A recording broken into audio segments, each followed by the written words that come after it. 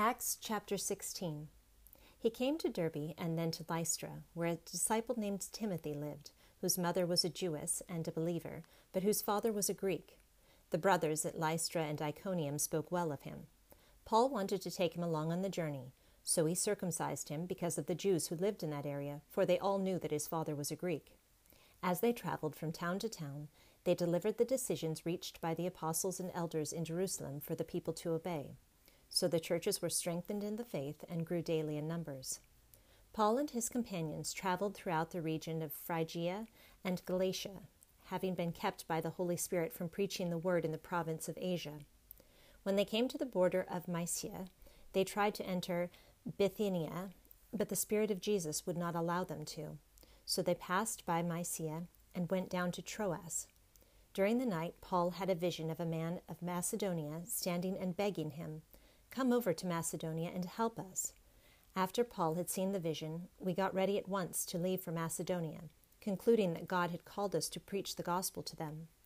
From Troas, we put out to sea and sailed straight for Samothrace, and the next day on to Neapolis.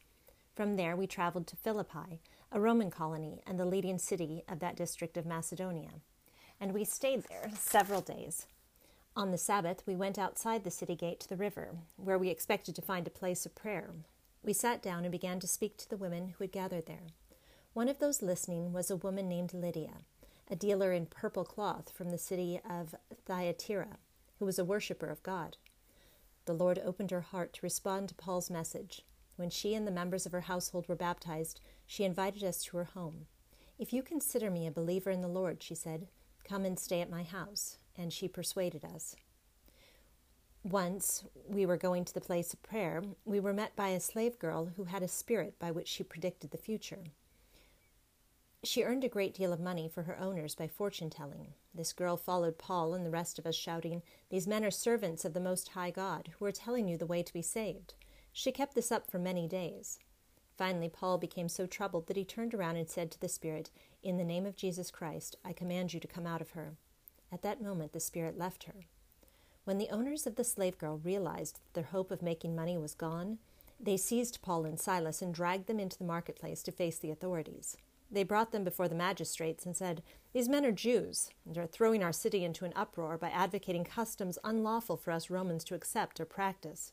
The crowd joined in the attack against Paul and Silas, and the magistrates ordered them to be stripped and beaten.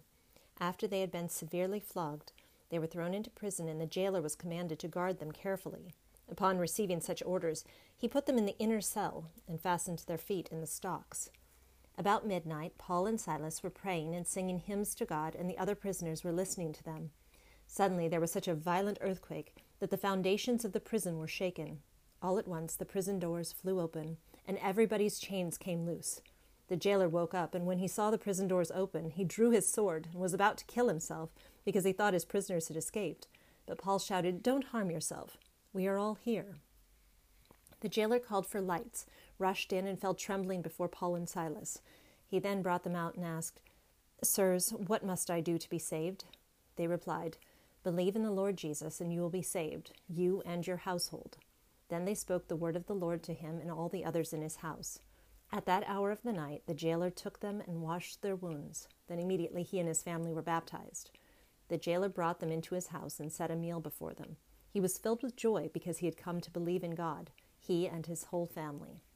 When it was daylight, the magistrates sent their officers to the jailer with the order, "Release those men." The jailer told Paul, "The magistrates have ordered that you and Silas be released. Now you can leave. Go in peace." But Paul said to the officers, "They beat us publicly without a trial, even though we are Roman citizens, and threw us into prison. And now they want to get rid of us quietly? No. Let them come themselves and escort us out." The officers reported this to the magistrates, and when they heard that Paul and Silas were Roman citizens, they were alarmed. They came to appease them and escorted them from the prison, requesting them to leave the city. After Paul and Silas came out of the prison, they went to Lydia's house, where they met with the brothers and encouraged them. Then they left. Psalm 119. Ta. May my cry come before you, O Lord. Give me understanding according to your word. May my supplication come before you. Deliver me according to your promise. May my lips overflow with praise, for you teach me your decrees. May my tongue sing of your word, for all your commands are righteous. May your hand be ready to help me, for I have chosen your precepts. I long for your salvation, O Lord, and your law is my delight. Let me live, that I may praise you, and may your laws sustain me. I have strayed like a lost sheep. Seek your servant, for I have not forgotten your commands. Proverbs chapter 6, verses 16 through 19.